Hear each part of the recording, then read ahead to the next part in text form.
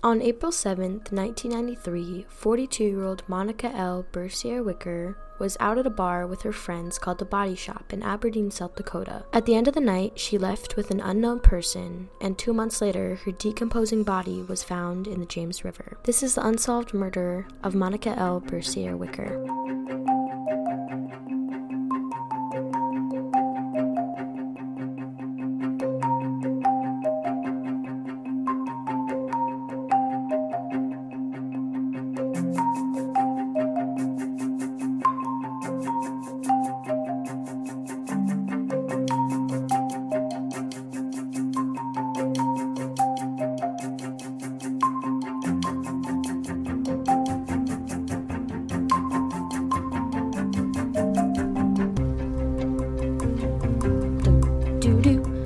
Hey everyone! Oop, I forgot my intro. Hey dead people, it's your host Lexi Chef, and oh my lord, I have missed saying that.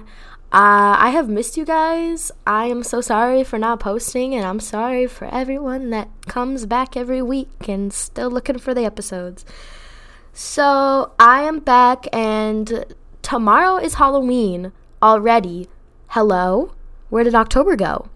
Well, today, actually, because y'all are listening to this on Monday, hopefully. If y'all aren't listening on Monday, y'all listen to the day after. What are you doing?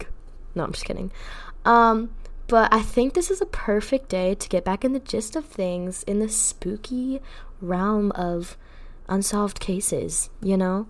Also, don't forget to check us out on Instagram and Twitter and Facebook. And I'm trying to get us back on Apple Podcasts because they so rudely took us off. So everyone, go protest at Apple Podcasts. No, I'm just kidding. Please don't do that. Y'all, it's me editing, and I'm just here to say that our podcast is actually on Apple Podcasts now, but they are in a really weird order. So I think the first episode is the actual first episode. So it goes Brenda Condon, Tina Fales, Tamala Horsford, then Angela, Cheryl, and Trudy Darby. So yeah, just to let y'all know. So definitely don't go protesting. Yeah, okay, yeah. But yeah, so everyone, if you have friends, whatever, who listen on Apple Podcasts, tell them to download Spotify, because I'm only on there right now, and I'm so sorry. So tell your children, tell your friends, tell your mom, tell your dad, tell your dog, tell your cat, tell your lizard, tell someone. Tell your mayor, you know? So today's case is extremely weird. It has a lot of just weird elements to it. It has a really weird vibe. So yeah, I mean, we're just gonna get into it, not keep the intro too long, aka like 5 minutes. So this is the case of Monica L. Bercier Wickre. So this gorgeous lady, she was born and raised in Belcourt, North Dakota, on the Turtle Mountain Band of the Chippewa Reservation. She was twice married, and she had 3 children. 2 of her children lived with their father in Fort Yates on the Standing Rock Sioux Tribe Reservation at the time of her murder. Her youngest son lived with her and her husband in Aberdeen, South Dakota. People said that Monica was always singing and dancing, and she even loved playing the piano. So she was like the whole package, you know? Oh, that's... no. Anyway, we're moving on. Her daughter told Dateline that she had the most beautiful voice, and she'd start singing, and it would put everyone at ease. Monica was, I don't know where I was going with this. Actually, I did know where I was going with that. Monica found out she was going to become a grandmother. Her daughter Tanya started her senior year in the fall of 1992 when she found out that she was pregnant. She was originally really, really scared to tell her mother, because as any teenager would be, honestly. But she was really scared mostly because she thought her mom was going to be disappointed in her. She told her mom, and Monica was actually just really shocked and kind of sad. But she quickly changed her mind and was like, oh yeah, I'm going to be the best grandmother out there. Like, She started making plans for that baby. She was just over the moon excited.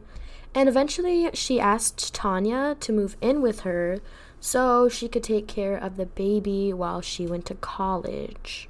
But sadly, she would never actually meet her granddaughter. Monica was very social and she liked going out and hanging out with her friends. And her husband was the complete opposite. He was kind of like a homebody, just like to chill out at home. And I mean, honestly, everyone said that really kind of worked for them. They were both just really happy together. And I know I'm kind of jumping around, but Monica also loved visiting her children, even though there was a 3-hour drive between homes. So in April of 1993, Monica was 42 years old, and she was living with her second husband and youngest son in Aberdeen, South Dakota. And there was one night, April 7th, she wanted to go to this local bar called The Body Shop. Anyway, where she planned to have drinks with her friends after work. So she asked her husband to drive her there, and since he preferred to stay home, obviously he just dropped her off. And so they hung out at the bar, had some drinks, had some fun, maybe danced. Hopefully she danced, because that would be sad if she didn't. But anyway, so since she hadn't driven there, at the end of the night, she got a ride from the couple that she knew. But there was another man there. He was a little strange, mysterious man, and authorities still don't know who that was. But they dropped off that man at his vehicle, which was parked at another location. And Monica, that girl decided to go with that man. Which, rule number 1, don't do that. Don't. Unless you know that person. Maybe she knew him. I don't know. Anyway, but sorry. And that was the last time that she was seen alive. And that's why you don't go anywhere with strangers, especially in their cars. Except on Halloween if they have candy. Just kidding. Don't do that. Don't go trick-or-treating at cars. So this is where I get a little frustrated. So she had a very, very large family. She was one of 10 siblings. And they were all super duper close, and she lived with her husband and her son, but they didn't report her missing till April 26th. And I remind you, she went to the that's how frustrated I am. She went to the bar on April 7th, and she wasn't reported missing until April 26th. Tell me that's not suspicious. Tell me that's not suspicious at all. And so her husband reported her missing to the Aberdeen Police Department, where Chief Deputy from Brown County, Dave Lunsman, was put in charge of searching for her. Detectives talked with her friends and family and also neighbors, and searches were conducted throughout the community and the rural parts of the county, but there were absolutely no signs of Monica. Tanya said that the whole month was a blur, and she kept waiting for her to call, but she never did. And this part breaks my heart so much. So Tanya's high school graduation, Tanya was Monica's daughter, came around in May, and she knew that if her mother was still alive, that she would be there. Tanya said that she remembers standing in the gym with her cap and gown on, just hoping she would show up. But when she didn't walk through those gym doors, she knew that something bad happened to her. Her heart was aching, and she knew that she was gone. On June 16th, 1993, which was about 2 months after Monica disappeared, a person was canoeing the James River, and when they saw something super strange, so they decided to call 911. When authorities arrived at the scene, they found Monica's clothed badly decomposed body in the James River just outside of Aberdeen. And let me tell you, this body was so badly decomposed that they had to identify her through dental records. But also, they couldn't even identify how she died. But they were smart, and foul play was suspected, and investigators treated her case like a homicide. And according to Chief Deputy Lunsman, he said that it was a big deal around here for a long time, and it still is. It's a cold case, but we've never stopped working on it. While deputies were working on this case, there were some slight murmurs going around that Monica's case wasn't being treated as a priority or just like everyone else's cases because she was a Native woman.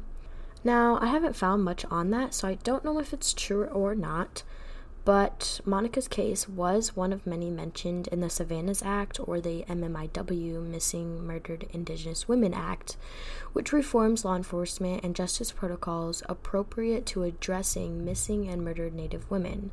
And the initial version of this bill passed the U.S. Senate on December 6th, 2018.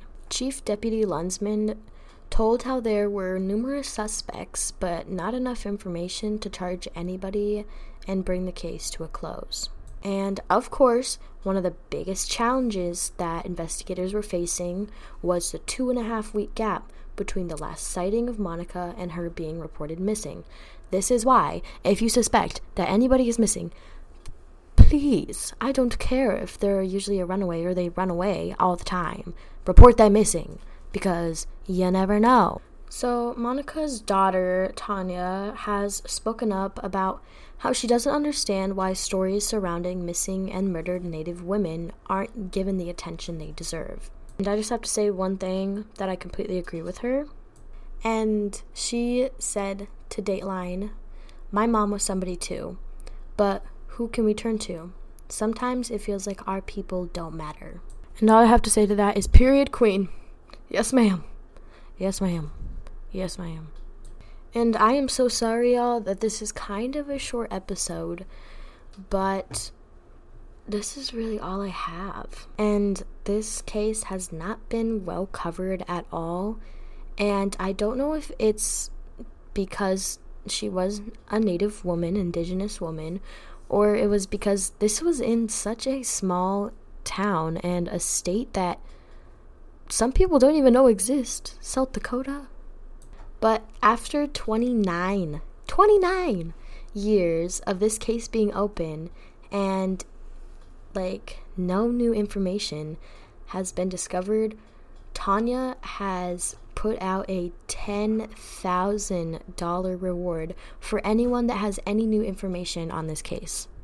There is also a billboard. I don't know if it's still there, but there was a billboard for Monica in Aberdeen, South Dakota. And again, guys, this is still an open, ongoing case. So if you have any information, please contact the Brown County Sheriff's Office at 605-626-7100.